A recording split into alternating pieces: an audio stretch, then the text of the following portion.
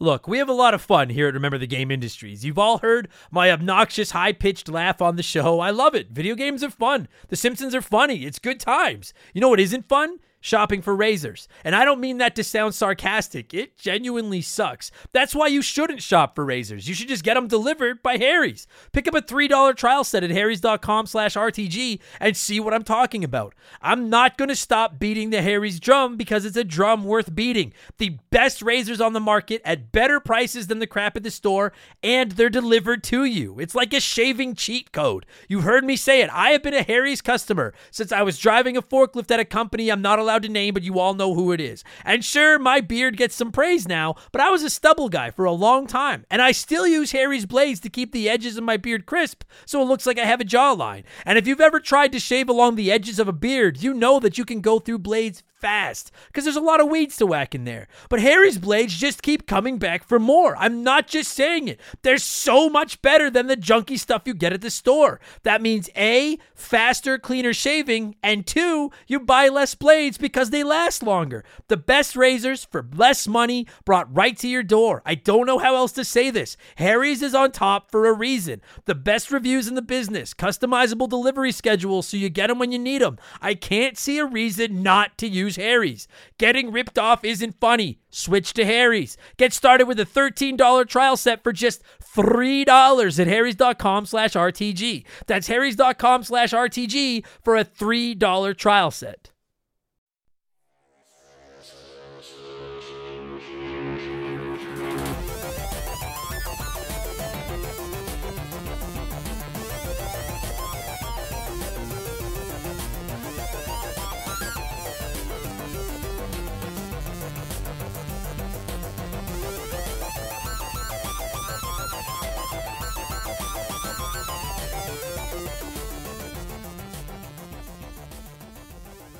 What's up, everybody? Welcome back to Remember the Game. It is my retro gaming podcast where every week a buddy of mine and I sit down and we geek out about the games we played back in the day. My name is Adam Blank. Thank you so much for listening to the show. And this week it is the final Remember the Game of the year. Hopefully you're having a great, happy holidays, whatever it is you're celebrating at the end of December. And I wanted to go out with a bang. And last year I swore that I would get to Portal by the end of 2022, and it was the final episode of December, and we're going to pull the exact same stunt this year in 2023 with Portal 2. Now, I never played these games before I fired the original one up last year. I'd seen all the reviews and the appearances on the best games of all time lists and stuff like that.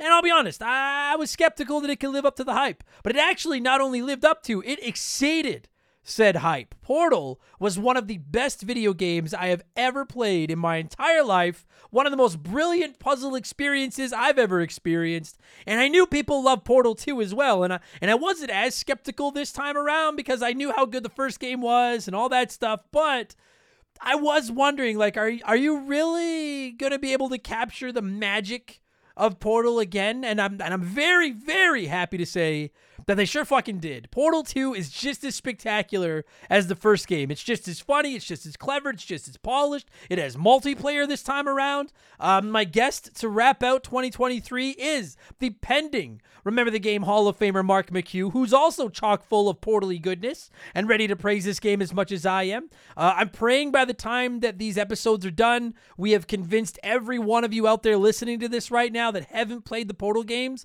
to get off your duff and experience these two gems as the masterpieces they are. They're available on everything, and we'll get there in just a minute, because speaking of masterpieces that are available on everything, it's time for another edition of the Remember the Game infamous intro. Dun, dun, dun, dun, dun, dun, dun. If you're new to the podcast, welcome aboard, and consider this your warning. Our intros are kind of long, but they're fun, and they're almost as easy to get through as a Portal is. You just skip. If you want to skip the intro, you just want Portal talk, go to about the 30-minute mark on your phone or whatever. You're there. Huzzah. But give the whole thing a listen. We talk video games and stuff. It's fun. Let me get my plugs out of the way. It's how we keep the bills on for the final time this year. All kinds of merchandise available at rememberthegamepodcast.com. Shout out to 4545creative.com for designing our sexy ass merchandise. And of course, if you're like, I have a sexy ass, I don't want to hide it in clothes. I understand that. You can always just support us on Patreon because our subscriptions start at just $3 a month and you get about the greatest value in the history of the universe. You can listen to them on Spotify or just about anywhere you listen to podcasts. They're ad free and you get instant access to up to 4 additional shows each week. Monday, Purple Monkey Dishwasher, Mark McHugh and I are working through The Simpsons and talking about Simpsons and Simpsons related topics. It's pretty fun. Tuesday, it's The Rambling Idiot, where I talk comedy, TV, movies, sports, whatever else I want. All these pictures you're seeing me post of Crossing Another you've never seen off the list with all the movies I'm watching, that's where I talk about them, is over on The Rambling Idiot. Every Friday, we drop Game Patch, which is my modern gaming news show where I talk about the biggest stories in games, new releases, sales picks, all that good stuff. And the Expansion Pass goes live every Thursday, and it's a different gaming show each week. We look back at characters and consoles and genres and franchises. We rank stuff. There's some comedy episodes. There's a ton of modern game reviews. And this past week, it was Expansion Pass 191. And as it was the week before Christmas, it was time for our annual airing of Gaming Grievances and part of our Festivus celebrations. If you don't know, Festivus is a Christmas alternative holiday from the show Seinfeld. It's brilliant, and part of it is airing grievances and letting people know how they've disappointed you over the past year. And as is becoming tradition, here is a sneak week of last week's episode of Expansion Pass, the 4th annual airing of Gaming Grievances. And then, and the last company that came up on my list, and they came up on a few of your lists, is it's my precious Nintendo. And listen, we're going to complain about PlayStation when we get to the games. A lot of people had some things to say about PlayStation this year, and we'll get there. But I just wanted to air a grievance about Nintendo as a whole. And you all know, I have the card in my wallet. I am a card-carrying member of the Nintendo Fanboy Club. I've never hidden that. I've owned all their systems, minus the Virtual Boy. Shut the fuck up. Because every time I say it, people are like, you had a Virtual Boy? Go read Kotaku. Fuck off. It's the fucking grievances episode. I haven't gone full-blown angry at him in a while. I might get there by the end of this episode. That's what it's all about. My son says your company stinks. But in all seriousness, like, I love Nintendo, and I love Nintendo's games. And, like, 2 of their games are going to, at least contenders to make my Game of the Year list, being Mario and Zelda. But, like, is there a less fan-friendly company out there, at least in the world of gaming these days, than Nintendo?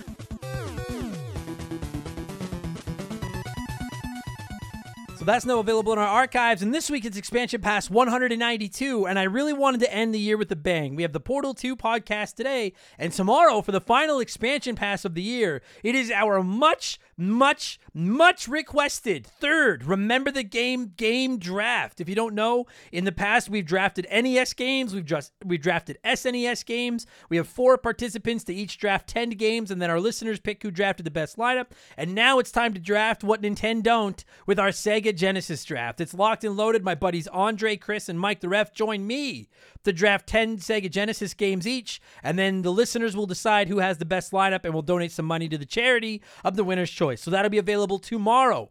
Actually, it'll be available today. It's going to be available a little bit early. Normally goes live on Thursday. This one's going to be live Wednesday at noon for all of our Patreons to enjoy. That's my Christmas gift to you. So again, subscriptions start at $3 a month to get new shows every week, instant access to literally hundreds and hundreds of ad-free bonus podcasts are in the archives waiting for you, plus access to the Remember the Game Discord, the chance to vote in our Patreon polls each month, the ability to submit comments to our shows, you get DM with me, you get discounts on merch, and you even get a shout out and get to hear me mispronounce your name like I'm about to do to most of these people. A huge thank you to our final Patreons of 2023, Key-Rex, JP, Dizzy, Finard, Mika Williams or Micah Williams. I don't know. That could go either way. I'm gonna go Mika because that sounds. Yeah, I'll go Mika. Jake Craven, Chris Sizer, Big the Cat's Big Barbed Cat Boinker. Fuck me. That's Remember the Game right there. Emil Gudmundson. Sorry, Emil, I'm sorry. James Cook, Shank the Rat-Faced Bastard, Kieran O'Brien, That Guy Is Your Mom, and Zach Riley. Thank you so much for the support, and welcome to Remember the Game Industries. You can find all that at patreon.com/Remember the Game. Don't forget, we offer annual subs that'll save you your 12th month's fees, and 5% of it gets donated to charity. Finally, I'm over on Twitch whenever I feel like it, twitch.tv/Remember the Game. Come by and say hi. I'm playing through Batman Arkham Asylum over there right now, and it's pretty, it's a It's a pretty mediocre stream, but I'm there, so come by and say hi. That's enough blowing myself. Let's blow some of you by blowing in some cartridges. It is our opening segment here on the show. I read a few comments and questions from our Patreons, usually gaming related, but not always. And we call this segment Blowing in the Cartridge. He blows all right. He blows big time. That's it, honey. Get into the spirit. Let's blow. And our first blower this week is JB Sharps, who says, hey, Blank, do you have any gaming resolutions for 2024? Maybe to branch out to different genres, franchises, or even a new console? Me personally, I'm intrigued by the Saturn, and I'll probably give it a shot next year, but I'm afraid I will turn into a Saturnian. Yeah, you got to be careful, JB Sharps, because your first Saturn game is just a gateway game, and then before you know it, you're a full-blown Saturnian, and your family leaves you, and you smell like onions, is what I assume most Saturnians go through. Honestly, you know what? I made some gaming resolutions last year, and I'll probably get into them on the Rambling Idiot next week. I didn't really stick to them. So I don't know if I'm going to... I don't know. It's tough because at this point with the podcast, I'm basically trying to play through a game a week just to keep up with Remember the Game. So I don't know how off the charted course I'll get to. I know a couple people have mentioned they'd like some Saturn episodes. I know some people want some more PC-centric episodes. There's like, the odd person has asked for like a Turbo Graphics and stuff like that. But truth be told, like, I don't know. There's still a ton of NES, SNES, Genesis, Game Boy Color, Game Boy Advance, PlayStation 1, Nintendo 64, PS2, GameCube, Xbox, Dreamcast, PS3, Xbox 360. Like, there's DS. There's still a lot that I want to get to. So, I don't really, my only gaming resolution this year is to spend more time on Twitch. I really do want to try to get on Twitch 3 or 4 days a week. That's it. Other than that, I don't know. I'm just gonna wing it, see how the year goes, and I'm not gonna commit to too much this year. Because last year I tried to be all gung ho, and now I'm looking back on it feeling like a piece of shit because I didn't accomplish a goddamn thing. So yeah, no resolutions. Rage George, I still don't know if it's Rage George said, do you prefer TMNT in its original comic book form with all red bandanas, a little bit darker, etc., or the later iterations where things have changed to purple, orange, red, blue with a lighter feel? The 80s cartoon and 90s movie were my first exposure, so those will always be my nostalgia, but I started reading the original comics, and they are pretty rad too. Yeah, those were my first exposure to the Turtles as well, was the 80s cartoon and the first movie, but I have started reading some of the older comics too. The older comics are sweet. I do think they look badass, all rocking the red bandanas, but it's just like muscle memory for me now. I have such a hard time separating them from the red, blue, orange, purple that I don't know if I want to go back to the all red. I will say I like the different color bandanas, but with a little bit more dark atmosphere around them. So if you're looking for something like that, to all of you out there, I recommend checking out the IDW comics. They're out now. It's like an ongoing comic series, and they've got the modern look, but it's a much grittier. They're really fucking good. That's like, yeah, that's probably my favorite version of the Turtles are those comics. So that's probably what I would go with. But when I started my tattoo sleeve, the artist asked me, because he's a big Turtles fan, he was like, do you want to go with all red or do you want to go with the 4 colors? And I thought about it, and I was like, I know 4 reds are where it started, but my heart's with the 4 different colors. I gotta stick with where my heart sends me, and that's with the 4 different colors. Donatello looks weird with a red bandana. I love him, but he just does. Fallen Snow Kiku said, bonjour, Mr. Adam Blank. Lately, I've been finding myself playing a lot of remasters and re-releases of older games, and I was wondering if one of those gave you an option between classic graphics and redone graphics, what do you usually pick? I prefer the original for 2Ds and then redone graphics for 3D games. You know what? Honestly, 99% of the time, if I can choose between original graphics and like up-resed modern redone graphics, I usually like to go with originals. Unless I'm specifically playing it like the Halo Master Chief Collection, I like to swap between the original graphics and the modern ones, but I spend most of it playing in the modern ones. But by and large, I just prefer, I don't know what it is. Maybe it's just because I'm old. I prefer original graphics as much as possible. There's exceptions, but doesn't matter if it's 2D or 3D. By and large, I prefer the originals. Because then you look at the remasters and it's like, oh, this is neat. This is like what it would look like if it looked, new and good. Like Mario RPG. Mario RPG Remake looks spectacular, but I genuinely think I prefer the original graphics. I like the remake gameplay a little better, but I genuinely prefer the original graphics. So I'm gonna go old school. I like the original graphics for the most part. The Beast Legend Gaming said, hey, Adam, how do you feel on CM Punk being back in the WWE after 10 plus years? Sorry, spoilers for anyone that has not seen or didn't know. I'm assuming just about every wrestling fan knows. You're all good, Beast. I've been asked this a few times. I won't waste too much time on it. I shouldn't say waste. I mean, some would say wrestling's a waste of time. I disagree. You're a waste of time. Wrestling's awesome. But I won't spend too much time on it because I know it's a gaming show and not everybody cares about wrestling. I will say that, like, I'm happy that he seems happy, and I am a Punk fan, so it's cool that he's back on television.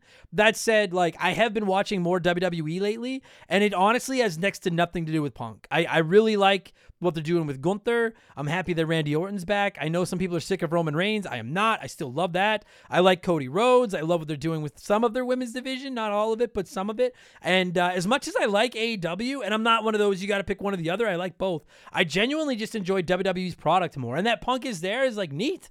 That's kind of icing on the cake, but I honestly think the show would be just as good right now without him. So I'm happy that he's back, and I hope it all works out.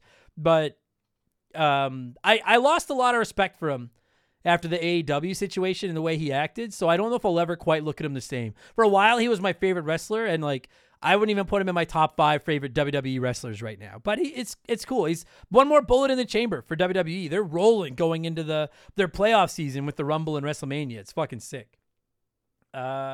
Super Garbage Day. What are your thoughts on the Remember the Game subreddit becoming partially a place for confused Redditors attempting to find the name of a long-lost game? I think it's spectacular. If you didn't know, there is a Remember the Game subreddit now, and yeah, we get the occasional person coming in that I don't think they even know it's a podcast. They just think it's a Reddit for like, oh, hey, does anyone remember what this game was called? And they just post a description of it.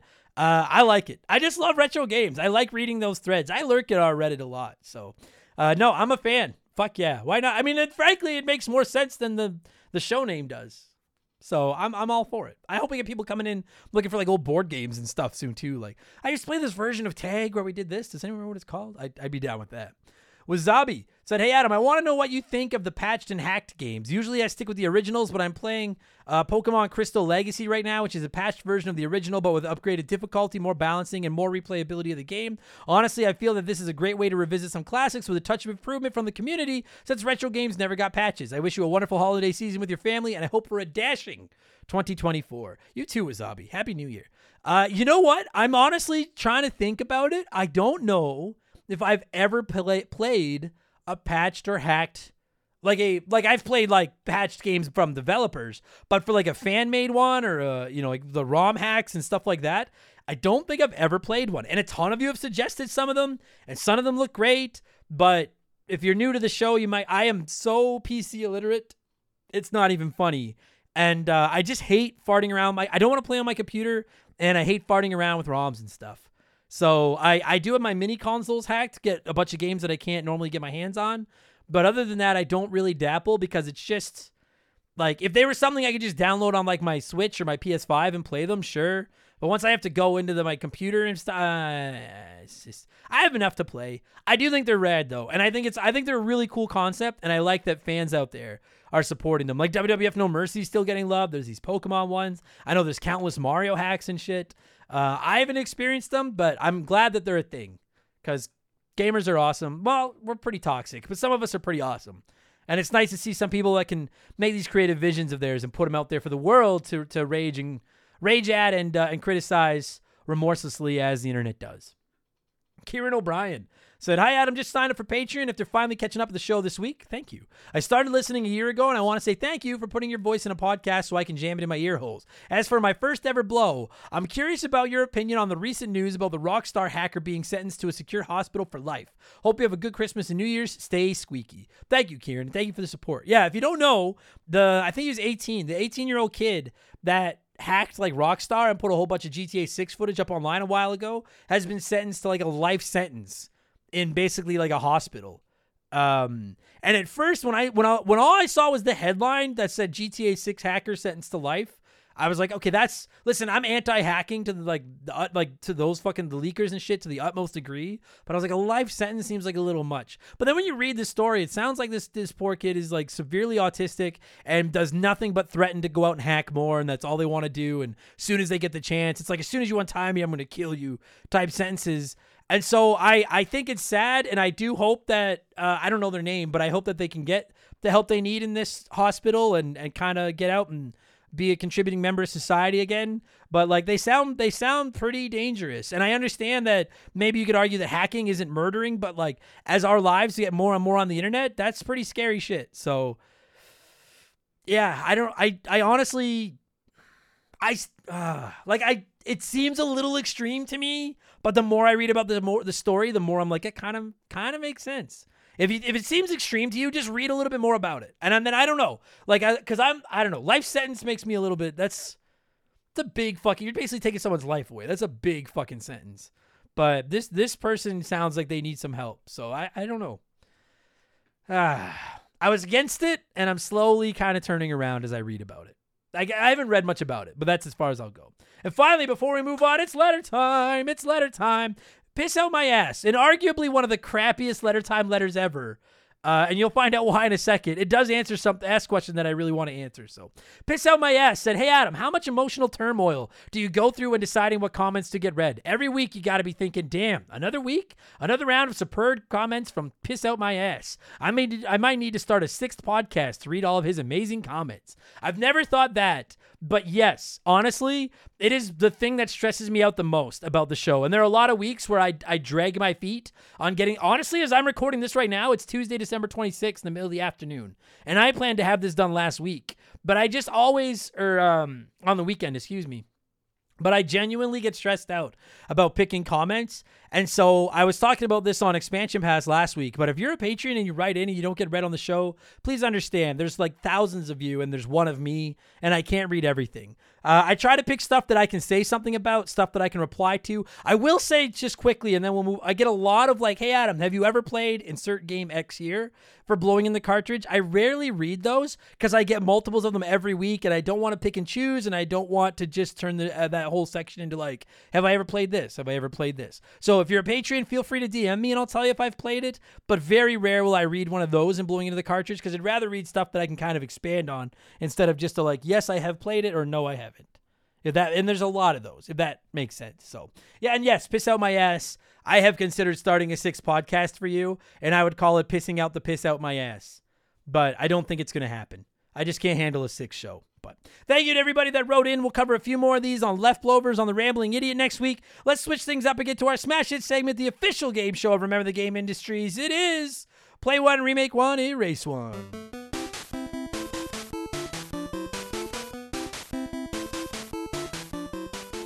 And a huge thank you to Classic Concentration from the NES for unknowingly providing us with the theme music for the show. The rules are simple.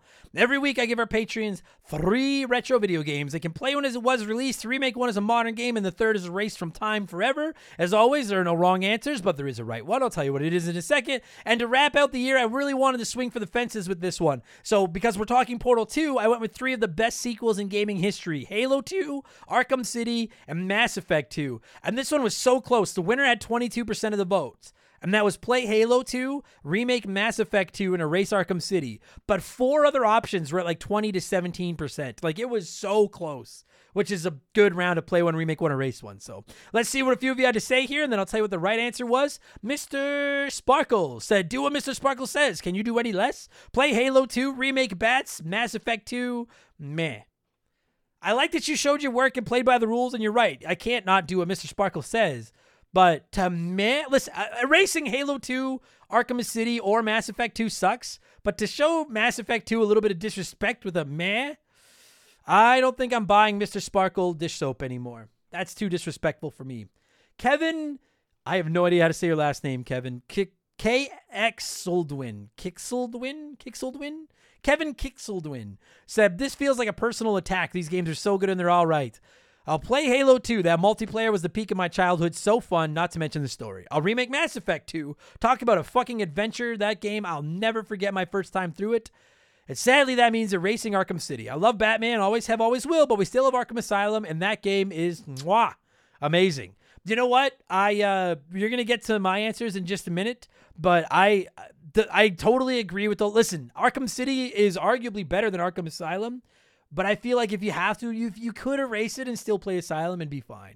I get that logic 100%. I get it.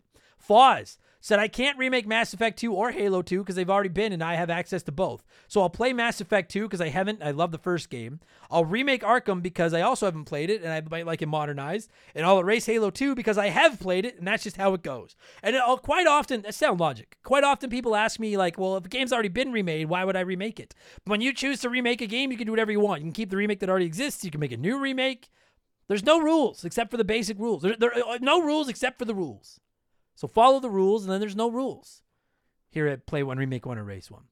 That guy is your mom said, I want to preface this by saying I didn't play these games until long after their releases. Play Halo 2. It's still great with the needed graphical update without a need for replacement. Remake Mass Effect 2. I played it last year in the remaster. It doesn't need a remake, but it's the one I would love to see. And then I'll erase Arkham City. First off, this is probably heretical, but I never cared much for superheroes. Second, the game looks fun, but out of these three, it has to go. Sorry, Batman. See, and that's fair too. If you don't like superheroes, then Arkham's fuck. If you don't like superheroes, I don't know.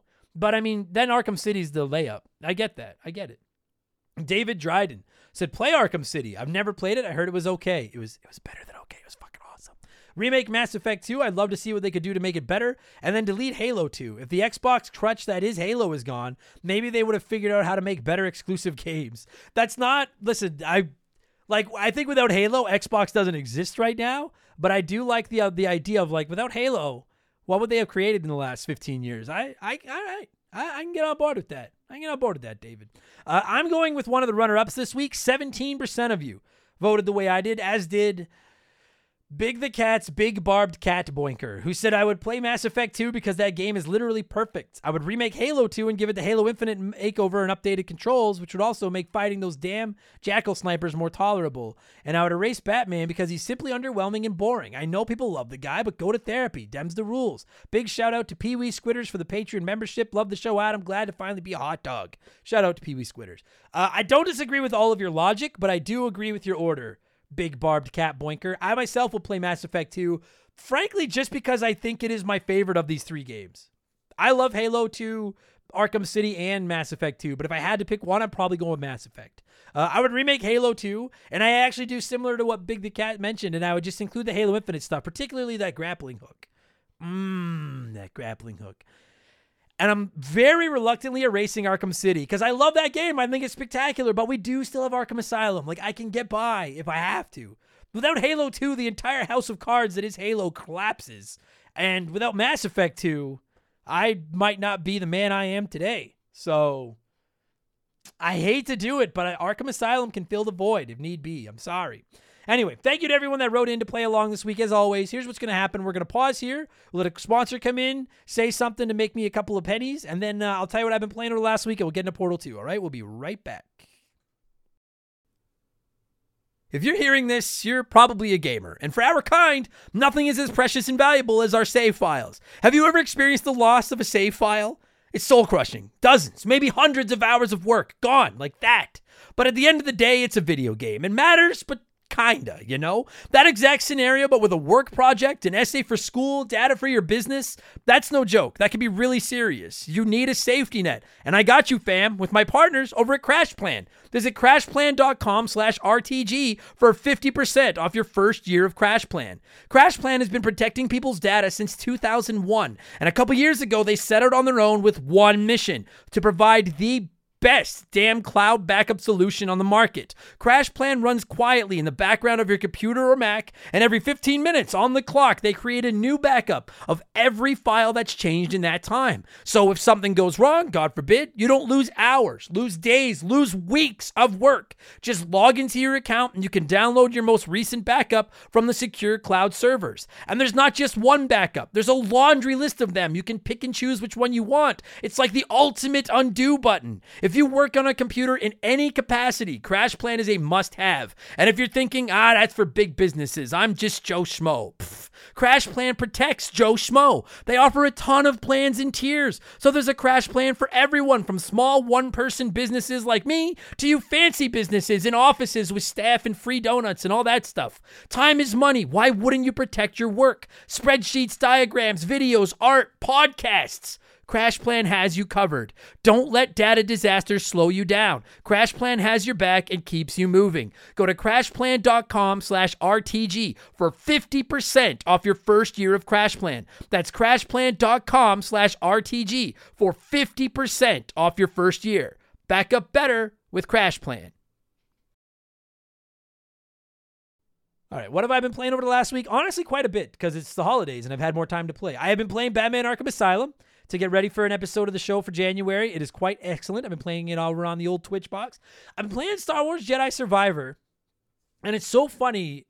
I don't know if any of you go through this. Like, I'm really enjoying it. It's a great game, but, like, I just never seem to want to play it. Every time I sit down to play it, I'll get, like, half an hour in, and I'm like, I don't feel like playing this right now. It hasn't done anything wrong. I need that, like, I need that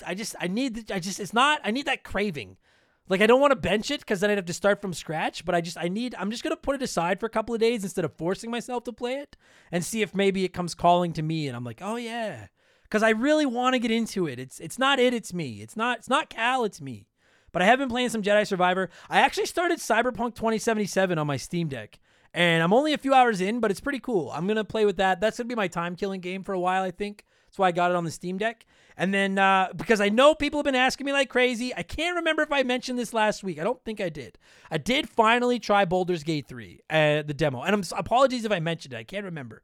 And I see the brilliance. I see why so many of you are into it. I get it. Way over my head. I'm so lost. I don't get it. So for people, because I get asked almost every week, there's at least one or two comments asking like, hey, have you played Baldur's Gate 3 yet? Tried it. I don't see it. The deeper an RPG, the more scared of it I am. It's like, it's a little, the first fight, and I've got like 3 wheels of options to choose for my attack. And I'm like, once I've got to manage a party of people, I don't see this happening. So I tip of my cap to it. I think it deserves all the awards it's winning. I've never had a game make me feel that dumb that fast. I'm in over my head. So let's talk Portal 2. Speaking of games that make me feel dumb, let's talk Portal 2. That's why you're here. As always, I like to let you nerds sound off on the game we're covering before my guest and I hog the microphone. So let's rip through a few of your comments, which are basically all just praising Portal 2. Chris Pinchin said there's a reason this is the highest rated game on Steam. Portal was fantastic. Portal 2 was fantasticer. That's not a real word, but it should fucking be. And I did not know that. It's the highest rated game on Steam. I didn't know that. Adam Blank still hasn't reviewed D's Nuts. Said most definitely a week where I wish you got to do the multiplayer. The co-op on this game is 10 out of 10. A whole new set of puzzles and they're all so good. I encourage you to do them even though your review is done. It's super worth it. Also, when life gives you lemons, don't make lemonade. Make life take those lemons back. Get mad. I don't want your damn lemons. What am I supposed to do with these? Demand to see life's manager. That makes sense. If you haven't played the game, it doesn't make sense yet. It will once you play the game as you should. And for the record, I didn't play the multiplayer, but I did watch a playthrough of most of it because I just didn't have anyone to play it with. And it also seems quite spectacular. We get into that a little bit on the episode this week. Terror of Rebirth said, this is a game that I was glad they waited so long to make the sequel for. I feel like the story was really fleshed out a lot better than just a go to these crazy tests to get some cake. Also, that co-op. When this game first came out, I really wanted to play the single player, but a buddy of mine got it as well, and we played the crap out of the co-op story. I still love the game to this day. Well said. Everyone loves this game. Molecule said, love playing 2-player back in the day with my brother while my wife watched us and cracked wise. And recently with the real Molecule. Peabody and Atlas all the way. My bro dubbed those gun turret things the laser brats. Good times. I love that, like, it's fucking wild. They didn't have to even put multiplayer in this game. And that they did and people love that too. Just says to, like, quality. If you were to look up quality in the gaming dictionary, you'd find pictures of Portal and Portal 2. They're that good, I promise you.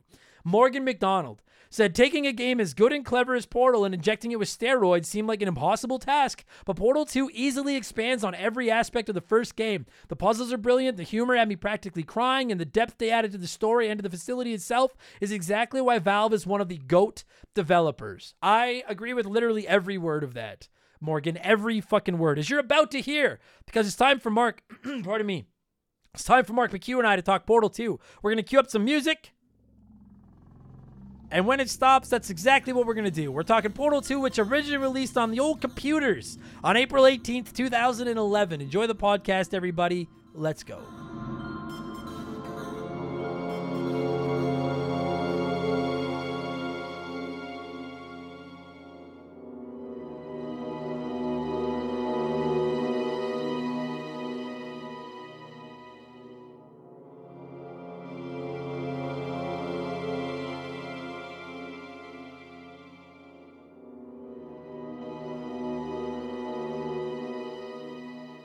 All right, joining me via the blank phone this week for the final episode of 2023, the third, to talk Portal 2. I swore I'd get it in this year, and much like with Portal 1 last year, we snuck it in the final days. We have about 72 hours left. It is pending. Remember the Game Hall of Famer, Mark McHugh. Mark, are we gonna put that paperwork through anytime soon? I've submitted it. I'm sorry, I have submitted it, but you don't listen, Mark. Mark, have you ever owned an Industries? It's not easy. All right, there's a lot of paperwork and ribbons, and we'll get there. Okay, you're the one in charge. This is I'm not. Molly is in charge. What's she doing right now? Is she taking a nap? She is literally sleeping on the floor right beside me. Well, wake her up, get her to push through some paper. No, the last time I woke her up, she shit everywhere. So my dog is in charge, and her toys make up our board of directors. So we'll get there. She's not anti-Mark McHugh like me. She's just anti-paperwork. So, okay. But anyway, how are you, buddy? How's life? I'm doing really good. It's when this goes live, it'll be a few days after Christmas, but as of this moment, it's a few days before. I'm going to be flying out to see some family in a few days. I'm really excited. Hell yeah. It's funny because I'm like, how are you? When we literally recorded Purple Monkey Dishwasher, like, I don't know what, 18 hours ago. Like, I feel like it occurs to me that episode goes live after this one. Yes, but we recorded it before. Listening chronologically will be listening to us talking out of order. It's almost like our podcast recordings are going through portals. Yeah. Well, that's bad. Not a good segue, but I'll give it to you. It's better than anyone I had. I'll take it. We were talking Portal 2. Now, it's funny because you were my guest last year for Portal 1 when we snuck that in at the last minute. And I swore that we'd get to this one this year, and I didn't get around to playing it until over the last week or so. First and foremost, I want to know, okay, let's start at the top. It's a pretty fucking brilliant game, yeah? It's a great game. It is pretty brilliant.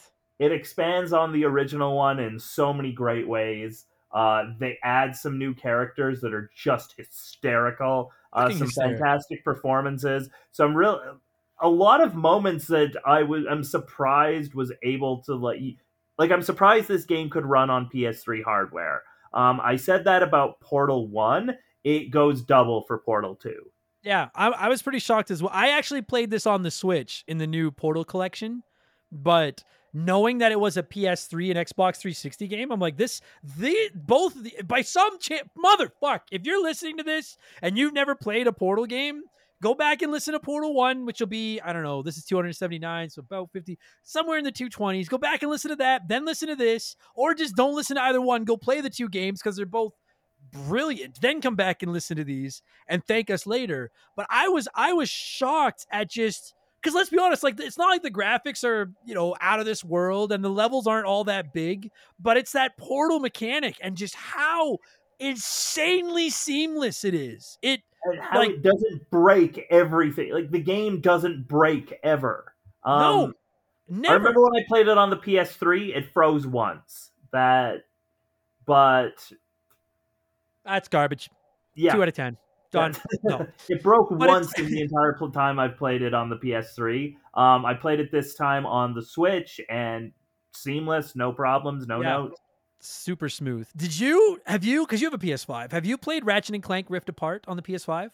No, I played the one before that. I don't remember what it's called, but I haven't played Ratchet & Clank yet. I'm waiting for a deal on that one. It seems like a bit of a short game, and I didn't want to pay like a full price for it.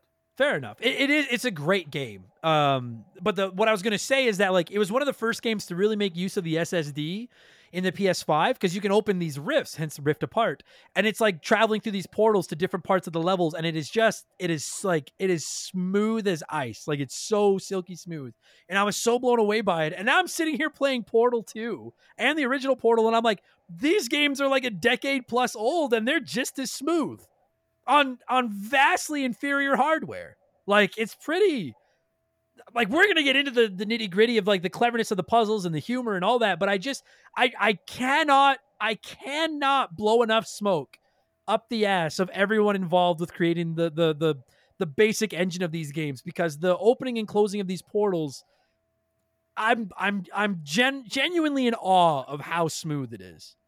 And It's like you mentioned, unbelievable. It's not just how smooth it is going in and out of these portals, but like, I don't know about you. Dude, so if you've never played these games, basically they're puzzle games and you have to go through levels and reach the end of the level. And you do it by opening 2 portals. You have like a gun that can shoot a blue portal somewhere and an orange portal somewhere. And you'll step through one and come out in the other one. And you can't put them on everything. There's only certain like walls and floors and ceilings and stuff that you can put them on, but there's quite a bit of it. And I have to just say, not only am I impressed at how smooth the portals are, but I'm shocked that if you can break these, I don't know how. You would think in a game where you can just slap portals anywhere and step through them, players, like it'd be Skyrim, players are just getting stuck everywhere. It just seems like you're not just stepping through portals too. There's a lot of times where, you have to use this propulsion gel to like go through one portal and it'll shoot you out another one. And then you'll have to like shoot another portal to like propel you across another part of the room. It's really, really, really smooth and seamless stuff. And there are times and if you look in portals in certain angles, you can see yourself, like your player character, and it's a trip, man. So I don't know how this works. I don't know how it didn't break the game. But basically, the whole mechanic is just folding the game in on itself. It's it's incredible. Yeah, like we're gonna get into praising the puzzles and the humor and all that kind of stuff, but I cannot pay enough respect to the just sheer amount of polish. There's my voice crack. Polish that this game has. It is just, even if it wasn't funny, even if it had no story, if it was literally just a faceless person trying to solve puzzles, I'd probably give it an 8 or 9 out of 10 because the engine is so good. It'll be a fun game. Then you add in all the other stuff, and it's motherfuck, dude. Valve, listen, I get why Valve doesn't really make games anymore because, they have Steam, and Steam is a fucking license to print money. I get it. But the Portal games, the Half-Life games, everything Valve touches just turns to, it's just, I'm a biased Nintendo homer, but like I put them up there with Nintendo as like some of the best game makers ever, all time. So good. Part of me really wants a Portal 3. But every part of me wants a Portal 3. There's a big part of me that wants a Portal 3. But there's also a part of me that just kind of respects how this story ended and then they just left it alone. Yeah, I do like the ending of this. I Googled it this morning, and y'all know, if you listen to the show very often, I don't do a lot of homework. You can call it lazy. I don't want the show to be like a history lesson where I'm like, well, the developers actually got together back in 1999 and like, I don't like that. I just want to talk about the game and how fun it is. But I did Google like, where the fuck is Portal 3? And what I read an interview that said that they would do it if the developers at Valve wanted to, but they just don't really have a lot of, they're like, we're good. It's fine. It's done. And I can respect that they're not going to force them. Because, dude, imagine like E3 is dead, but assuming E3 wasn't dead, imagine if at E3 this year that was one of the like last big things, and they were like, or the Summer Games Festival thing that they tried to do. That like the only like, I mean, Half-Life 3 admittedly would probably be bigger, but if they announced Portal 3, it would be like, wow. But they're like, nah, you know what? A, we don't need the money because we have Steam, and B, our developers don't want to do it, and we're not going to make them. But just imagine the trailer for Portal 3. You would need so little information to convey what's happening. Can you? Oh my God! Just like maybe have like, you'd maybe just hear like the GLaDOS voice come over and like, oh, it's you again. Yeah, and then you just see like, I don't know, like an orange portal open in the screen, and then it just has the number 3, and just that's all you would need. That's the trailer that I would pitch, and that's all the information you would need to convey that there was a Portal 3, and people would lose their fucking minds. Lose their minds. I know that Portal 2 doesn't really reference it, but they could literally just have a black screen for like 5 seconds and then just have that. I don't know if it's pronounced GLaDOS or GLaDOS because it's like DOS like DOS, but it looks like GLaDOS. So I really don't know how you say it. Doesn't matter. They call her GLaDOS. Yeah, I'm going GLaDOS as well. So like you could have that voice come on and just be like, do you want some cake? And then just have like a 3 fall out of a portal and then end. And that is all you'd need. And everyone would just, all right. And I want it so fucking bad. And I get why they won't do it. But I'm like, I care about that more than, it depends on what Nintendo's bringing or Sony's bringing. My guess is that would be the announcement I cared most about the night. Me too. Yeah, absolutely. Listen, we're going to get into the game and stuff now that we've spent literally the last 10 minutes just sucking Portal dick. But if you've never played these games, and I love puzzle games. If you're a puzzle game fan, these are literally must plays. I'll sit right here and say these are the 2 best puzzle games I've ever played in my life. Easy. Yeah. Easy. And one and 2 are you sure though? So well together. Would you put these ahead of Mario's Missing? I would. Soundtrack might be better for Mario. I hate you so fucking much. You just delayed that paperwork 2 more weeks, you fucking ass. You just delayed it 2 more weeks. So, all right, let's. So if you've never played Portal, go back and listen to the episode if you haven't for Portal 1. Portal 2 is a direct sequel. It picks up after Portal 1, and it basically stars this 10,000 years after Portal 1. Right, but it's following the events. Same character, yeah. Yeah. So you control this this female Chell, I think is her name. They never really she's got no real backstory. They're not really, talking about it. Although there's a little bit of backstory in here, and if you blink you'll miss it. Yeah, but it explains very, very casually how she got there. Yeah, I should backtrack on that. I don't mean to say that she has no backstory. I just mean that but she has no lines. She's basically just a player character. Right. You're not going to get to know her or anything. Basically, so in the first game, she's in this fucking lab center thing solving puzzles, and you play through the whole game with this computer voice, this digitized computer voice of GLaDOS, the main antagonist, basically coming along with you and talking to you as you, and the humor is really funny and kind of dry and it's awesome. And then at the end of Portal 1, you defeat her and she's she's defeated. So in this one, it picks up and you partner with this new robot, Wheatley, who I have to say, voiced by Stephen Merchant, who I think is extremely funny. Yes, I will say that I adore GLaDOS. I actually thought Wheatley was funnier. Wheatley is fucking funny. Yeah. He's got that. I actually was reading about it. I didn't realize it, but that Stephen Merchant was one of the guys that helped create the original Office. He created the Office with Gervais. Ricky. Yeah, and also shows Life is Short and Extras, and he's also a really good stand-up comic in his own right. Very, very funny dude. Yeah, and you can see that Office humor in his right away. He pops up and he's like, oh, hey, hello, how are you? Hey, how's it going? And he's trying to talk you through this place. And say Apple. I just need you to say Apple, and then it says on the screen, press A to say Apple, and you press A and you just jump. He's like, all right, that's jumping. That's what you're doing is jumping, but. And he's just so clueless and innocent, and he's kind of scared, and he just wants you to help him get out of there. And then pretty shortly after that, GLaDOS reappears, and now basically he's fighting with her, but he's not really fighting with she's the big mean badass supercomputer, and he's just oh my god, don't hurt us, he's let's run, get out of here, let's go. And you're trying to solve her puzzles, and while you're trying to solve her puzzles, she's chirping you and being yeah, I haven't forgot when you killed me. And that and it's just the interaction between this silent protagonist and these 2 computers chirping each other in the background makes it worth even if you don't like puzzles, I think it's worth at least a watch through, because it's genuinely funny just listening to them beak each other. One of my favorite lines in this game. So at the beginning, you've been sleeping in this containment chamber for I think it's about 10,000 years.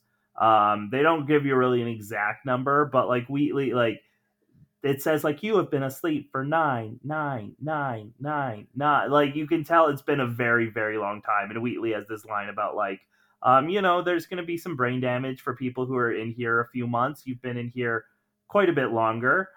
So later, GLaDOS has this line where she goes, I'm quite impressed. Most people in the containment chambers manage to actually end up losing quite a lot of weight. You have beaten the odds and have actually managed to pack on a couple of pounds. And it's funny because when you do get a glimpse of your character, like she's like in phenomenal shape. Like she's like just like looks like a track run. Like she's in great shape. But yeah, because this GLaDOS robot is so mad at you, she knows like she just keeps calling you fat basically, and like keeps taking digs at you and stuff. Fuck, it's funny. Oh my God. So like, I won't lie to you, dude. For the first half of the game, I'm playing through it and it's going much faster than the first Portal did, but it's because I'm like, well, I don't remember how to do this. Like there were like some of the earliest puzzles in Portal 1 could have been as simple as like you put a portal up on this ledge and then you put another portal down here and then you jump down into the portal you made on the floor and it'll spit you out on the one up on the ledge. And like when you're first learning the basics of the game and you play Portal 1, you might get stuck in a couple of those basic easy puzzles while you're figuring out the portal system and stuff. When this one picks up, the first half of the game is basically more of the same. Like there's the companion cubes, there's the turrets that shoot lasers at you, and you're kind of just flying through it and crushing puzzles pretty quickly. But then as the game goes on, they start adding in new mechanics and stuff. And dude, some of these puzzles by the end of this game get pretty complex. And weird, and you'll just be stuck in a room going, I don't know. I have no idea. There's one room, there's just one single, like, there's just paint dripping from the ceiling. That's all you get. Yeah. And then you find out, like, okay, well, if, like, I paint this wall, I'll be able to put a portal here. Yeah. I'm ashamed to admit it, but there was one puzzle, the very last puzzle, I had to look it up. And as soon as I looked it up, I was like, motherfuck. Because that's the brilliance of these Portal games. For the most part, especially in the more complex levels, there's only one real way to solve it. And as soon as you figure it out, you're like, for fuck's sake. Like, it never fails. You're like, how the fuck did I not think of that earlier? Yeah, you know? And like, I'm a huge fan of games like Tears of the Kingdom, Breath of the Wild, where just every puzzle has 1,000 different answers. But I respect the fuck out of a game that's like, no, this is the answer. Yeah. If you can't find it, you're out of luck. And There's like, if no way to tease this. No. And if you've never played them and you decide to, if you ever do get stuck in a puzzle, look around the room because they don't, they're very efficient. The developers of this game, they don't put a lot of stuff in levels that you don't need. So if you're stuck and there's a wall up there, you can put a portal on and you're like, well, why would I put a portal up there? There's almost certainly a reason why you would put a portal up there. Exactly. You just need to figure out what it is. Getting back to the characters. So like the first half of the game, basically it's you and Wheatley trying to escape this lab or whatever the center, whatever the fuck it's called, while GLaDOS is chirping you and being like out for revenge because you killed her and all this kind of stuff. But then spoilers, we're going to spoil it. We're spoiling. I'm just putting it out there now. We're spoiling. So this is your chance. If you want to stop. You know what, actually, Mark, because someone once said to me, they listen to it on like a radio they can't reach. And so if you say spoilers and give them 3 seconds, they can't get to it in time. Let's pause right here and we'll let the sponsors do their thing. That's your chance to quit if you don't want spoilers. Because when we get back, we're basically going to pick up in the second half of the game where everything goes off the rails and we're going to spoil everything. So this is your warning. Spoilers when we come back. This show is sponsored by BetterHelp. Podcasting's a weird job because I talk to you nerds all the time. Every day, I tell you all about my life, the good and the bad. The ugly, I kind of keep that offline. And it's not that I don't want to talk about it. I'd love to talk about it. I just need to pick and choose who I talk to. We all have stuff that just lives in our minds, rent-free, 24/7. Talking about them can really help because the longer you keep something bottled up, the more likely it is to blow. You've heard me say it before, and you're going to keep hearing me say it. Therapy is the way. Therapists can be that ear to bend when you really need to get something off your chest and don't know who to talk to. And BetterHelp is a great way to go about it. I don't BS you guys. I don't say I've used something if I've never used it. I've personally talked to a BetterHelp therapist about the stuff going on in my personal life, and I genuinely found it helpful. To have someone to talk to that doesn't have any skin in the game, that can just listen and try to help me come up with a roadmap to get through the tough times, it's just invaluable. It has seriously really helped me. I've talked to my therapist through video, and you can do it that way, or you can do it over the phone, or even just over chat. And they give you as many schedule options as possible so you can work a session in around your life. It's licensed therapy, as convenient as it gets. Get it off your chest with BetterHelp. Visit BetterHelp.com/rememberthegame today to get 10% off your first month. That's BetterHelp, HELP.com/rememberthegame. All right, they had their chance. If we spoil stuff now, I don't want any fucking. GLaDOS was Chell's father. Oh, thanks, Mr. Ruin the Game for me. So I don't know exactly when, but it's basically like, well, we'll get to that later. Basically, about halfway through the game, you come across a chance where basically you can plug Wheatley, the British guy robot that's been helping you, into the computer to take over the computer from GLaDOS. And I love that when you're gonna do it, he's like, it's gonna hurt. Well, maybe it won't hurt. I don't know if it's gonna hurt that bad. And then you put him in, he's like, oh, it hurts. And you're like, oh man, I'm sorry, dude. But he takes over the lab, and then he puts GLaDOS into like a potato with like a chip in it or something, which I actually found fucking hilarious. A potato in a potato battery.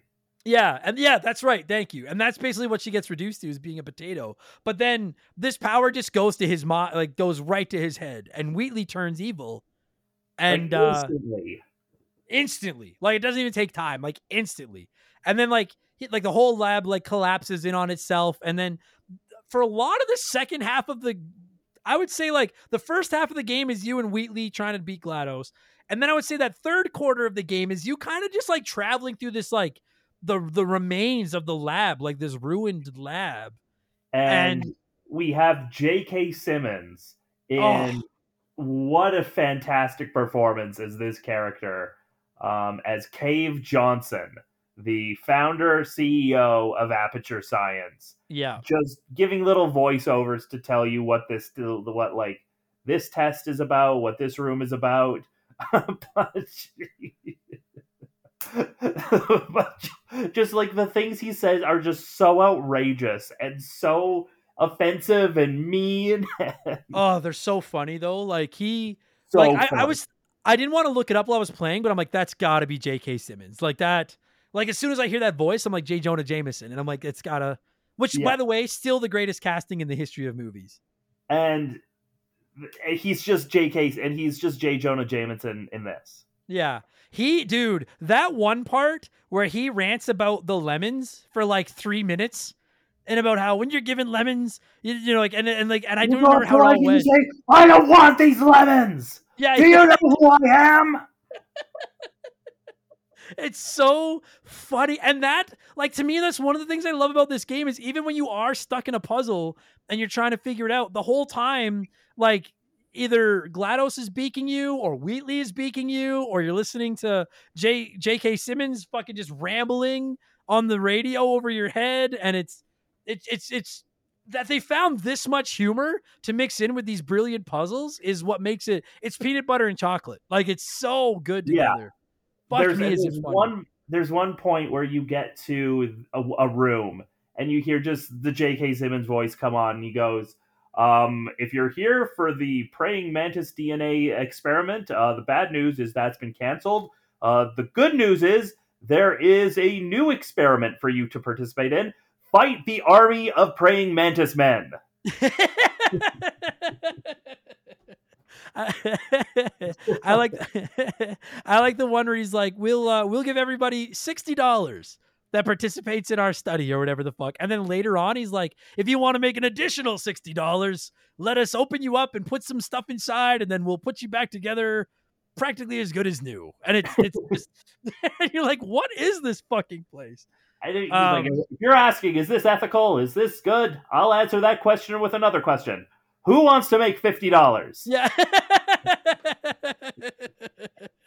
So you may lose you. Sure, you may die a little bit earlier because of the exposure to asbestos, but you'll advance science hundreds and hundreds of years. And if I punch that number into my calculator, it comes out as a happy face. Yeah, that's such a good line.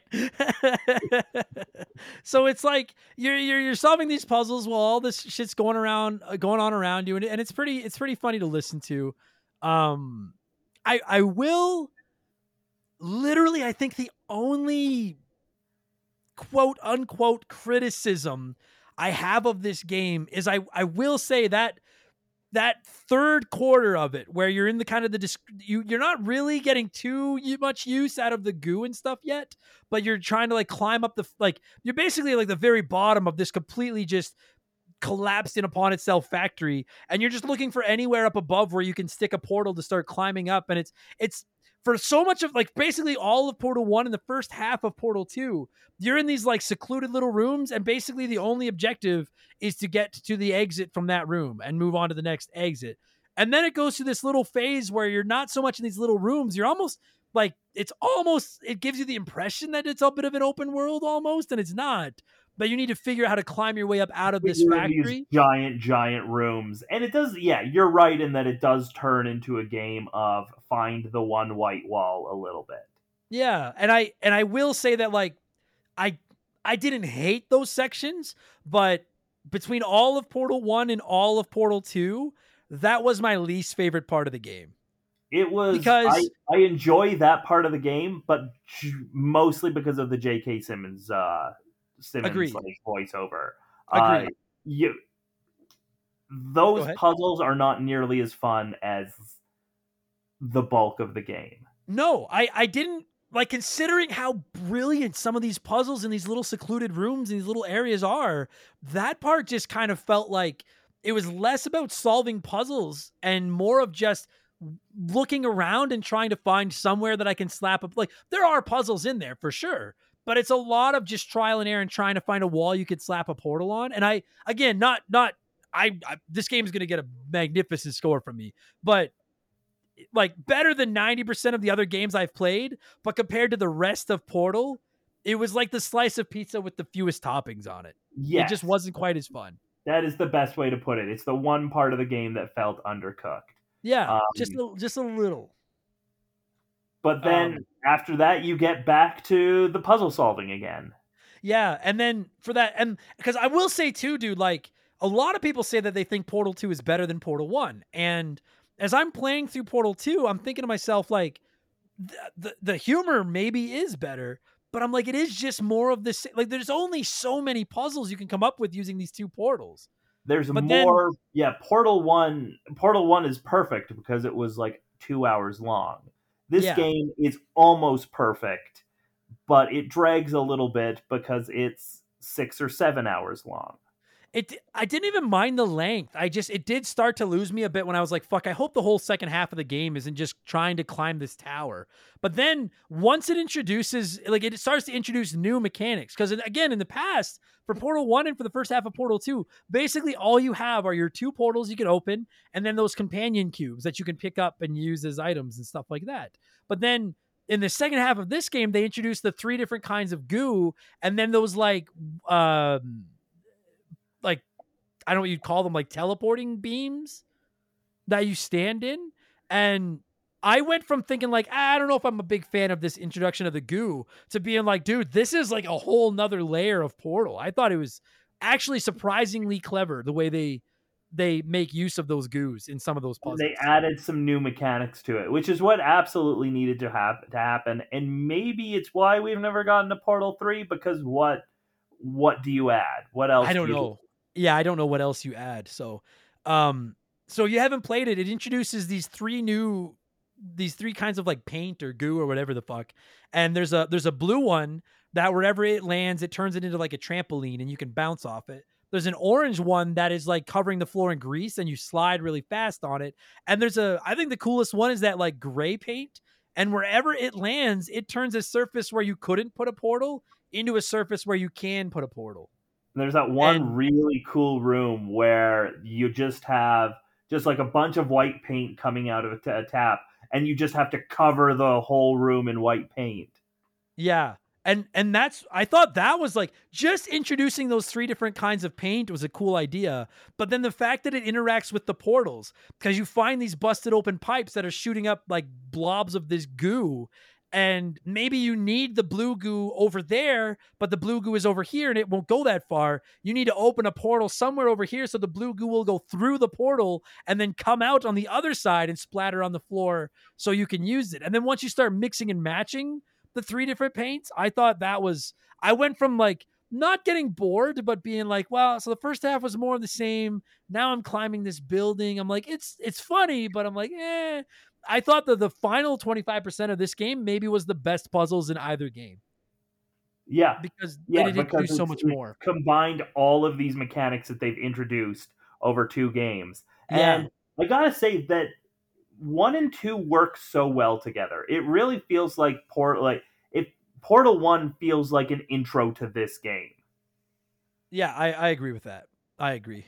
It like, I think this game, like, listen, this game's got tutorial levels, and that's another thing that I think the Portal games do brilliantly, is every time they introduce a new mechanic, and it might not even be the goo or the turrets or whatever. It might be a simple idea of like, oh, if you open a blue portal on the floor and walk through, you'll walk out of the orange portal. But if you open a blue portal on the floor and jump down to it from like way up high, you'll come flying out of that orange portal. Like, the way it introduces new mechanics to the same old formula, they do a phenomenal job of like easing you into these new mechanics. You're not just thrown into the deep end. And I thought that was incredibly well done. But to get back to your point, I think that they were assuming there are tutorial levels, but they're assuming if you're playing this one, you've already played Portal 1. And not just from a storyline standpoint, but from a standpoint of like, we're assuming you know how these portals work. Like, they don't spend as much time teaching you about that and the companion cubes and stuff. They do, and I have to wonder how well this game works if you haven't played Portal 1. I'd be curious about that as well. And not just because you'd be lost by the story either. Yeah, well, the story kind of does explain it. It kind of does explain that, like, oh, okay, you can tell that this character killed this giant robot. Okay. Yeah, but like it's like they're very much assuming that you've played part 1. Because I gotta say, I don't think the tutorials really pick up all that much until the second half when they start to introduce the paint and stuff. And then they kind of have to start over from scratch. I will say, buddy, I text you about it. There's this one level where you how do I explain it? You have to like make this really long runway of the orange greasy slime that goes up a ramp, and then you have to run across the whole thing and shoot yourself up off the ramp and get into this like tunnel of because that's the other new thing it introduces are these like, how would you call it? Like a beam, a tractor beam, I guess. Tractor beam. Yeah. And so like the tractor beam will be coming out of the floor, stopping on the ceiling. So you'll put a portal on the ceiling and then put a portal somewhere else. Now that tractor beam's coming out of that other portal and you can use it to like go across big open holes and stuff like that. And there's this one puzzle where you need to make this long line of orange slime, launch off of a ramp, land in the tractor beam that you've placed there, and it'll carry you to the door. And it wasn't like I solved the puzzle, but I just I don't know if it's because I was playing it on the Switch. Maybe it was easier to play on PC with a keyboard. I don't know. But like, motherfuck if I could get myself to launch smoothly off that ramp. Fuck. And it wasn't the game's fault. I just kept missing the fucking jump. Like, and that's the thing about this game is when you fuck up, it's very rarely unfair. It's always, oh man, I fucked that up. But okay, I see what I have. Totally. I have to do. Agreed. And it's pretty generous with the save. Like, it doesn't start you over at the very beginning of the room again. Most of the time, it's got checkpoints throughout the room. Every time you solve a step. Checkpoints. Yeah, absolutely. It's really kind with that. It's infinite lives, and like you said, it never really like it. Usually, it's your fault. Like, it's not like the game fucked you. And I'm not gonna say it's impossible, but like in all the time I spent with both these games, I never once like soft locked myself. Like, where I had to start over because I accidentally got stuck. I can't help but think they must have tested this so hard that you can't soft lock yourself. Like, I'm sure there's a way. I'm sure there's a way to soft lock yourself, and somebody will tell me, but I couldn't see it. No, there are some brilliant people that worked on this fucking game. Brilliant. And there are people. some times when I'm like, oh man, it would be so easy to soft lock yourself in this room if you did this wrong. And then you see like, oh no, but if you did that, you can do this here. Yeah. Yeah, agreed. There's always a way out of whatever situation you were in to reset the room. And another thing I love about this game is that it's very like the whole focus is just on the puzzles. There aren't collectibles. There's not side quests. You don't have to like pick up resources. There's no stat upgrades.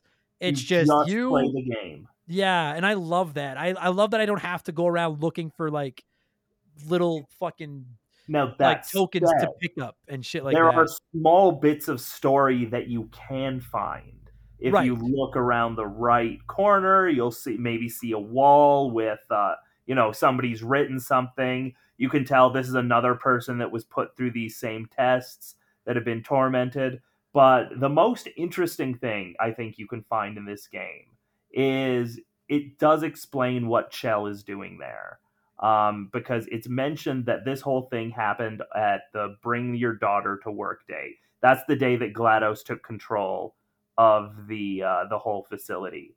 And you walk by these Take Your Daughter to Work Day like little displays, and they're all potato batteries.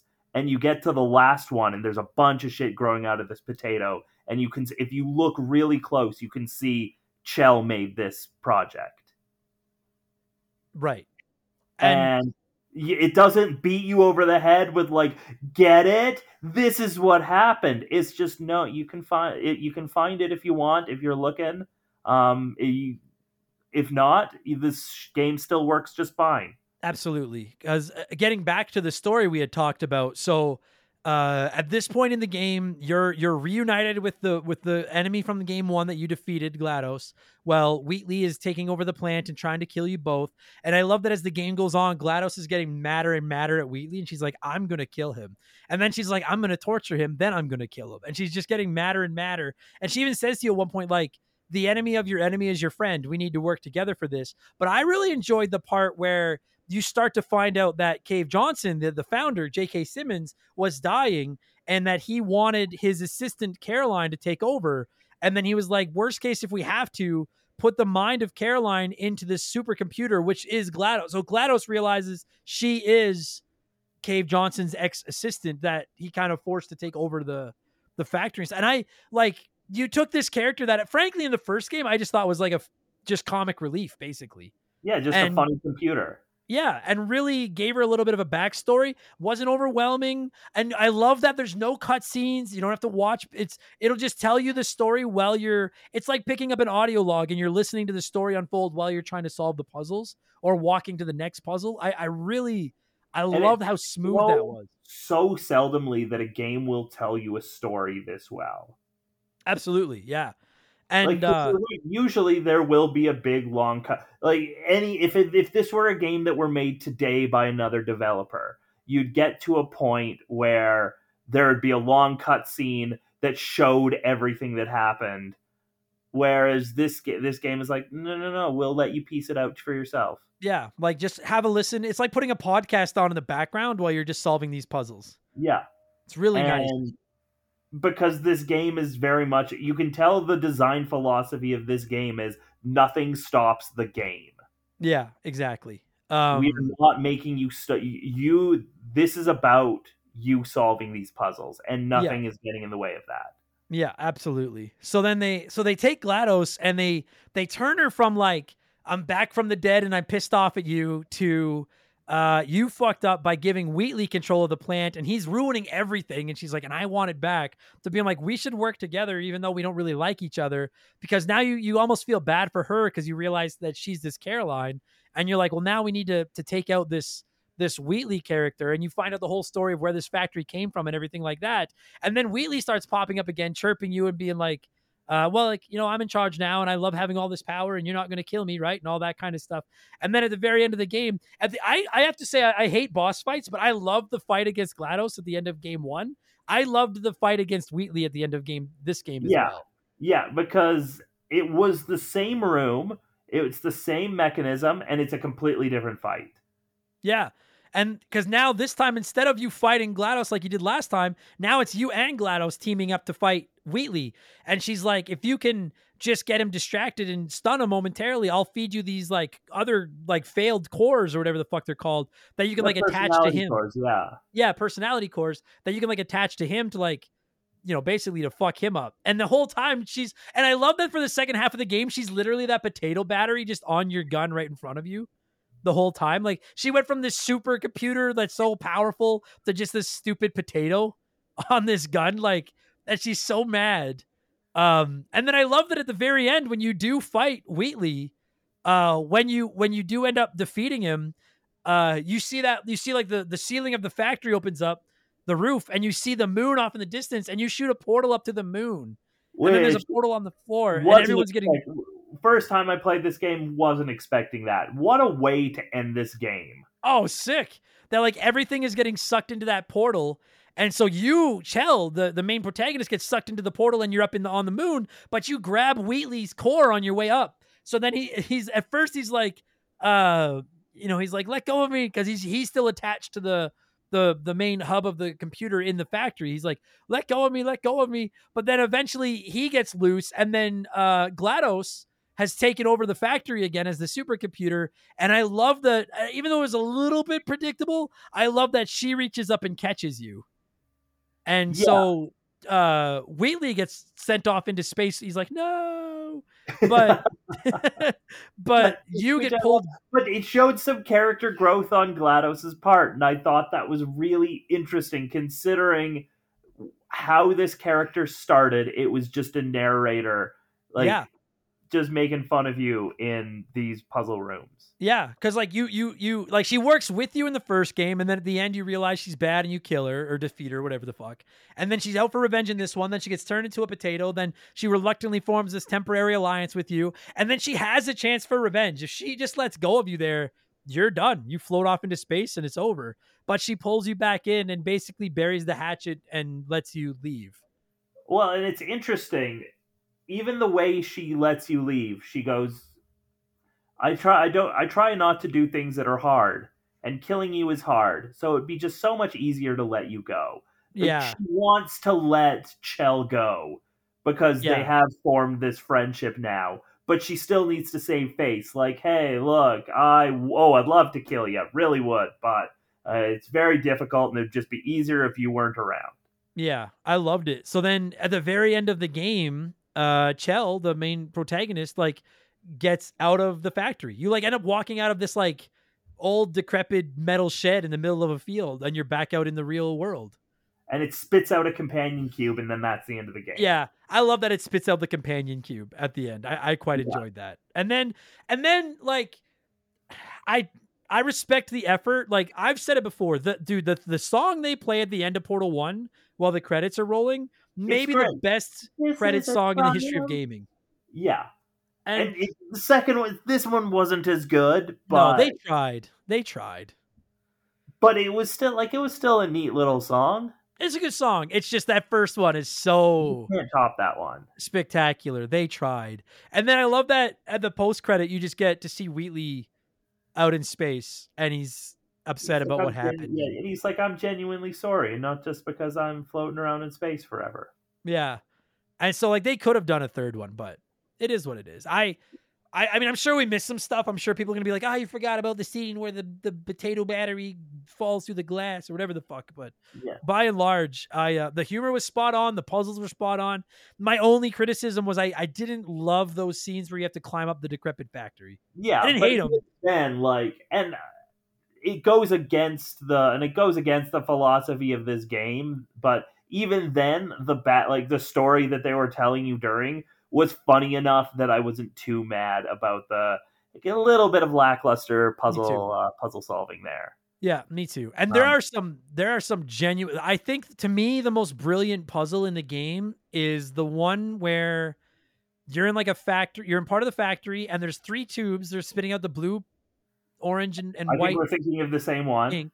And it is like a 12-step puzzle to figure out how to jump across this gap. And then there's another gap where there's just another thing spitting out white ink into the floor, and you need to figure out how to use that to get a... Do you know which one I'm talking about? You have to turn that one platform upside down, but you have to first cover it in paint. Yeah. I thought that was the best puzzle in the game. I thought that's a very strong puzzle. One of my favorite scenes in this game is that there's one part where GLaDOS calls Wheatley an idiot, and he gets so offended by that. So when you go into the next room, classical music is playing. Oh yeah. And he's just like, and you hear like pages turning, and he's just like, oh no, never mind me. I'm just reading books, like I do. I wish that I read all of them. I've read every book, and I understand them all perfectly. Have you? I bet not. Yeah. I like the back and forth between those two is great. I like near the end when she's like, what's it called? Where she wants to, she's like, this sentence is true. False. But what's that fucking called? It's a paradox. But Thank you, paradox. Stupid to understand why the paradox should have upset him. She's like, no bot can resist the paradox. And then she's like, okay, I need to stop thinking about it because now it's starting to mess with me. But he didn't really get it. Wheatley's gold. He's like, oh, this is easy. And like, there's parts where he's getting addicted to testing you and making you do tests, but the effects are wearing off. Yeah. Oh, fuck. Or there's one part where like you are in a room that you've already been before, and he goes, this is what I made, and GLaDOS is like, this is my room. What are you doing? He's like, yeah, but the word test is written on the wall now. That's a new addition. And I like when GLaDOS is like, he can't come up with this many of these or something. And then he's like, guys, I found literally millions of these puzzles. And she's like, oh, okay, never mind. I made a lot of them. So she's like, yeah, no. Yeah. No, it's great. The multiplayer does play into the plot a little bit because there's a mention of, oh, I found these two robots that I can test forever. Yeah, they're Mark and I were talking about it off air. Neither of us has played the multiplayer, but I did look up a playthrough of it. It's only someone beat in like 2 hours, and I only watched part of it. But unlike the first game, this one does have a co-op campaign where you play as these two bots, Atlas and Peabody, and they're basically back in the factory with GLaDOS, and GLaDOS is chirping and stuff like that. And the robots, you basically have to work. And I have to say, like, I actually would be interested in trying this co-op mode because now you've got two different people that need to work together by making portals for the other ones to go through and grabbing cubes and handing them to each other. And again, much like when they introduced the slime or the beams, it's just another way to add another layer of depth to these puzzles. It looks really cool. This is the first time my partner has heard about this, and she's very visibly excited about us playing this together. Yeah, you guys need to fire it up. It looks fucking... Yeah. I'm going to try to convince Shaylee. Shaylee hates puzzle games. But I'm going to try to be like, because we end up fighting. Because we get stuck and we end up getting in arguments with each other. But I'm going to try to convince her to give it a shot with me. Because I'm sorry I can't weigh more onto it because I know people had brought it up, but I haven't played it. But I will say, from what I saw of it, it looks as brilliant as these two games are. Maybe eventually we can do an episode just about the Portal 2 multiplayer. Yeah, maybe, yeah, perhaps. Fuck yeah, because we need to think of like, I gotta say, man, when we covered Portal 1 last year, people have been on me to play these games forever. Everyone's like, you like puzzle games? These are maybe some of the best puzzle games ever made. And I was like, we'll see. I don't know. Then when I finally played Portal 1 last year, I was like, that was absolutely... Like, it was funny that we made it the final episode of the year last year as a bit of a surprise. And I didn't know that it was as brilliant of a game as it was. And it turned out to be such a great way to end the year. And I knew coming into 2023 that we'd end this year with Portal 2. And I'm like, fuck, I don't know. I don't know what. I mean, like the multiplayer game, like maybe, yeah. But I'm like, I don't know what other game is this good. Special. Like, these are just absolutely... Like if I'm 90% sure I gave the last one a perfect score, which I never do, very, very rarely. And I'll ask you that as we get ready to score this. Like, let's just score it out of 10. Let's just show it respect. It's too good a game to fuck around with. Is this another perfect 10? Not quite. This is like a 9.8. Because of those outside areas? Because of those few areas that are not as fun as the other ones. But even then, you get like a 0.2 knocked off because it was still funny and engaging during those parts. For me, it's a 9.8. The first one's perfect. This one's a little bit longer. They had to stretch the concept a little bit further. Wasn't quite as good, but still, man, what an outstanding game. Like, yeah, like I've been battling with this, like, it's funny, it's fun, it's visually spectacular. Like there's so many parts where, you know, the whole factory will move and you have these big, enormous kind of actiony set pieces, and you just go, this ran on the PS3. This is unbelievable. Yeah, if you like puzzle games, like I don't think so. Like, here's my dilemma: is I don't think Portal 1 has a flaw.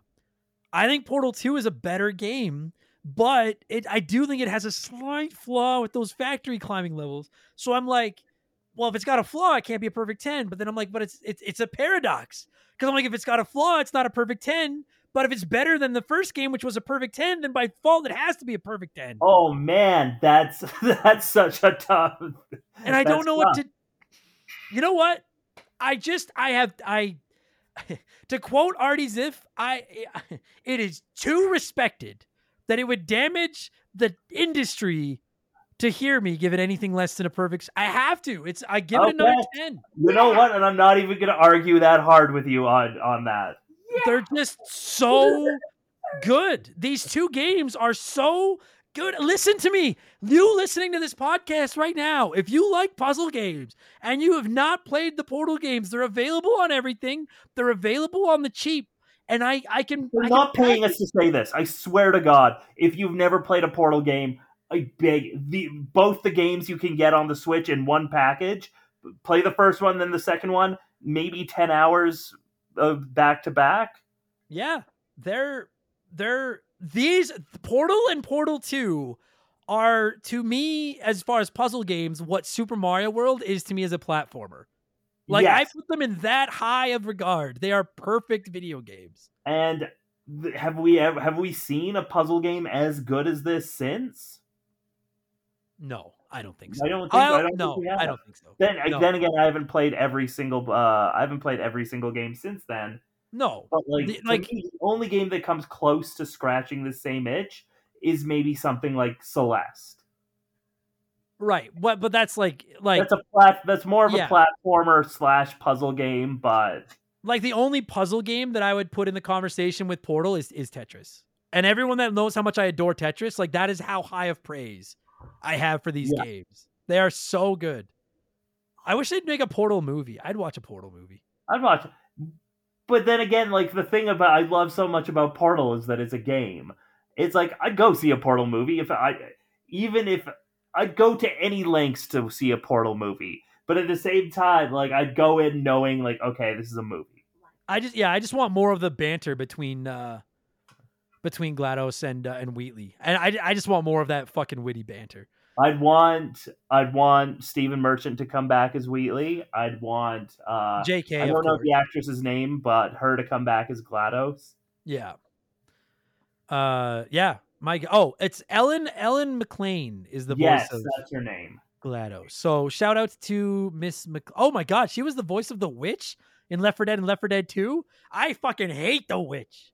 Oh my God. She's a great villain. What a beast. She is a great villain. Man, we're going to end this episode in a minute, but I remember years ago, I bet you I could still find it. There was a list. IGN released a list of the greatest villains in video game history.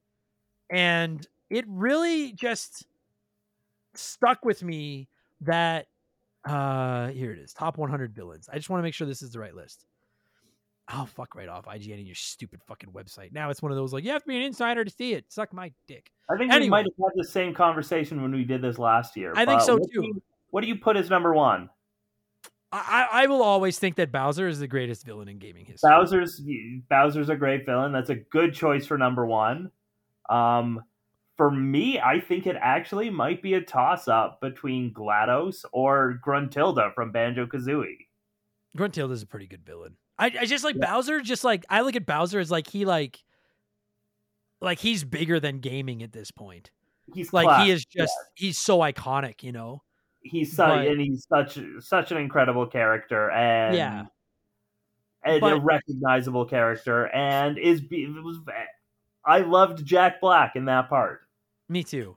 That IGN list had GLaDOS as like a top. I think it was like she was, I think, 4th. Like she was a top 5 villain on this list. And I knew all the other villains. It was like, you know, the Bowsers, the Kefkas, the Sephiroths, the Ganons, like those ones that everybody knows, the Dr. Eggmans, like all those. But I had no idea who this GLaDOS person was because I'd never played Portal.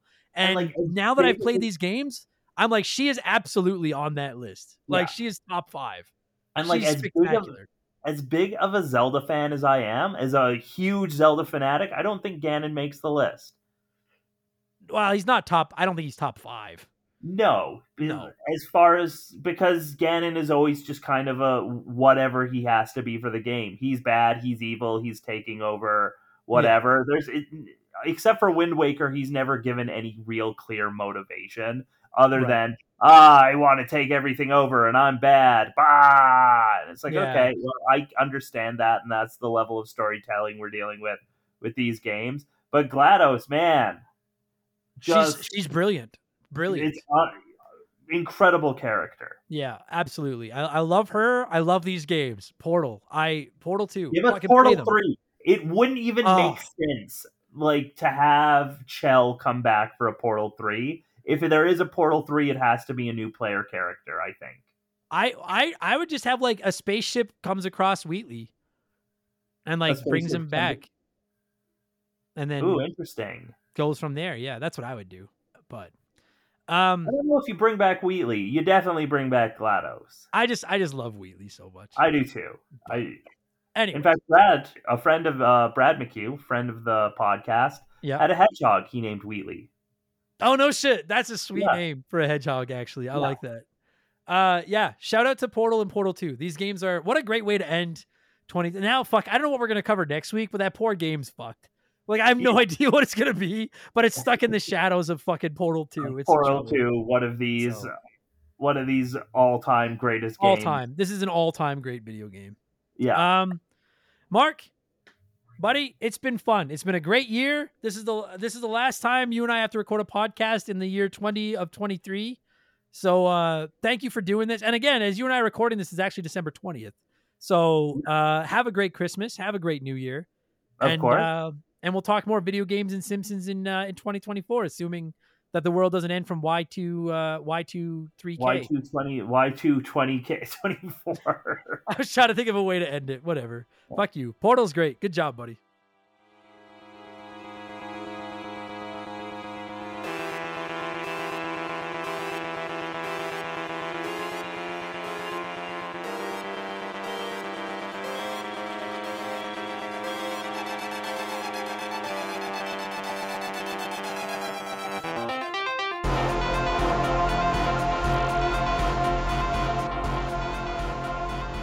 That's going to do it for this week's episode. Mark, thank you so much for giving me a call and talking Portal 2 and every single one of you hot dog, nerd, cake, whatever you want to call yourselves listening to this right now. Whether this was your first Remember the Game, your 279th, or some fucking crazy number in between, thank you so much for the support. I'm so grateful. 2023 was a great year for this show, and I have all of you to thank. Without you, I'm just a dipshit yelling into a microphone. With all of you, I'm still just that, but I have people listening to me. So thank you all so much. If you enjoy the show, leave us a nice review, would you? I read them when I'm sad and they make me happy. And if you want more of them, I'm telling you, patreon.com/rememberthegame, $3 for the whole month. $3. It's like half the price of a cup of Starbucks crappy coffee.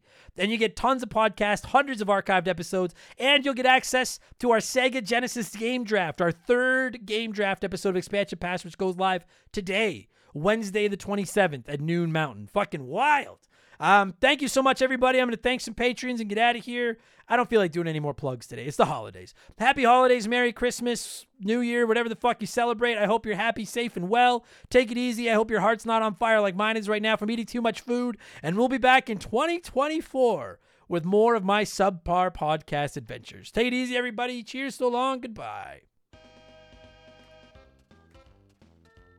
Remember the Game is brought to you by our Patreons. I could not puke up all the content I churn out every week without all of your support. The following people are at the senior executive vice president level or higher at patreon.com/rememberthegame, and as such, I am contractually obligated to thank them as quickly as possible. So a huge thank you to, this is in order from newest to oldest, Shank the Rat-Faced Bastard, Jake Craven, Adam's new personal assistant, the cardigan-wearing wrestler, Captain Steve N, VOS Rager, Wilco, Justin Blair, Diablo Spartan, Chicken Gizzards, Theodore, David Schroeder, Tess Tickle, Clockwork Orange These Nuts, Eric Hopewell, Adam Galaxy still has reviewed Mario Blank, Bearded Bastard, S, Alex McIntyre, Nothing Could Possibly Go Wrong, Philip Ramsey, Lotus, AJ McCurgy, Johnny Zubu81, Lord Stay Puffed, Austin from Past to Present Player Podcast, Flinny123, Ryan Whitcomb, Big Daddy Randall, Scissor Fist Elephant Calves, Chaz Hammond, Zoo Troy, Cody Thompson, Liquor Like Luigi, Fill Up My Mouth With Farts, Cesar, Plow King, Buy Me Bone Storm, or Go to Hell, Mad Zeus, Bula, Glue Scappin, Blobby Rogers, Brian Richmond, Sabin, Guy Who Does Things, Robbie Air, Jay Callahan, Adam Blank still hasn't reviewed Mario Galaxy, Tornado, Shoeboxers, Atrial Wormwood, Raging Irish, Mark Sneed, E-Man Trucker, The Supreme Chozorizo, Fallen Snow Kiku, Tyler Bauer, It's OG, Hired Goons, Who, B Money, Yellow, Mellow Yellow 8787, there we go. Chris Hill has finally finished Tears of the Kingdom. Carbon Fiber Zombie, Benjamin Atkins, Faded Sufferance, Alex Ramos, Sour Goat Face, Max Sandin, Frosty Bear, Lucas Shaman, Roger Staubach, Spool Cleaner, Lord Longrod, Von Hugendom II, Marcus Mendoza, Digital Dave, Because 19 Beers of War, all wrapped up in a soft warm flour tortilla, This Motherfucker, Can't Destroy Her, Kevin Monroe, The Big Deal, Adam Martinet, Youngster, TK, Nick Creature, West Jen, Postman, Darth Skywalter, Rated XL Solomon Soto, Just Car Pranks, Mr. Papa Giorgio, Itzy Nutsuru, Lucas Valadez, Alex R, Ryan Perry, Ted Explosion, Tom Houlihan, Neil Cooper, Alexander Camps, Works For Me, AB Killen, Wheel of Fish, Kia Pup, Brandon DeZeba, Bobby Litton, Maverick, Big the Cat, Zamatos, Christopher Britt, Cam Nelly 23, Quiet Place Queen, Burt Macklin, Chevy Boy 9211, Hitchy Poo, Beef Dingleberry, Timothy Sabrinsky, John M. Watkins, Graham Kennedy, Musty Beetle, Radioactive Man, Maverick Marty, Christian Gabriel, Wimp 15, Timmy the Exuberant Turtle, Isaias, Squeak Nuts, Sleeper Hit, Colin Bollinger, The Fletchman, Nerdy Hybrid, Donnie the Dude Walter, Sam Carpenter, Drunks and Ben MK, Franklin Badge, John of the Adult Children Podcast, James Juan Francesco, Max Lagroom, I canceled my Netflix to afford this shout out, Dem Boys on the Roof, General Fury, Cody Richardson, Nicole Aldana, Eroku Saki's Gardner, Chris Williams, Timothy Kayach, High Plains Drifter, Hegel Waffle, Earl, Archangel Otaku, Storm Beagle, Scary Terry, Blaine the Hoagie Man, Wyatt the Surgeon, who's not a surgeon, Rowe, a dude named Adam, Decoy Man, Fuzzy 99, Dan Fusselman, Gabe, Matt Babineau, Stud Still Smash, Rush's Dog Walker, Leroy Westrich, Nicola, Thomas Smith, Beaver Boy, Laces Out Damn, Biddy, Thomas Childs, Mega Mav, Nick Amos, Eric James, Joe the Sandman, Phil Lencher, Tyler Juris, Dr. Mario, Mizuru, Steve Dalk, Jameer Williams, DBXJ, Madam Nudsich, It's That Nerd James, Elijah Burns, Chugger22, Triple, Frosty Feet 492, Ballsack, Teabagger, Zach Shepard, Holmes, Adam Blank still hasn't reviewed Super Paper Mario, Just a Fish, Randy Barrage, John Woodruff, Tunable Power, Daniel, Jeff Bergeron, Zonko 504, Titan 420, Squints, Johnny from Virginia, Wolf Magic 21, Doogie, Andy Hudson, Wolfgang Darren, Mercury 869, G9PSX, Mike Maloney, Ryan Kinchin, Zane Donovan, Morgan A-Town, Nathan Tremblay, Aaron Lawson, Scott Brooks, No One Cares, Dave Thompson, Angry Ticks, Lil Bine Fufu 89, Confused but Still Here, Jordan Fraser Burns, Jordan Andrew Wright, that fucked me up. That Fraser Burns changed his name, fucked me right up. Jordan, Andrew Wright, Chris Fleury, Doug Dorn, Slick Rick, Dan of DNA Gaming, Dave McGee, James Clark, a.k.a. Chuckletopia, The Keegs, Jeffrey Mathis, Andre Sharonik, Joe Buck, and Make Chappello, Magic Money. Not a bad batch of shout-outs to wrap the year up. Happy New Year, everybody. Take it easy. Goodbye.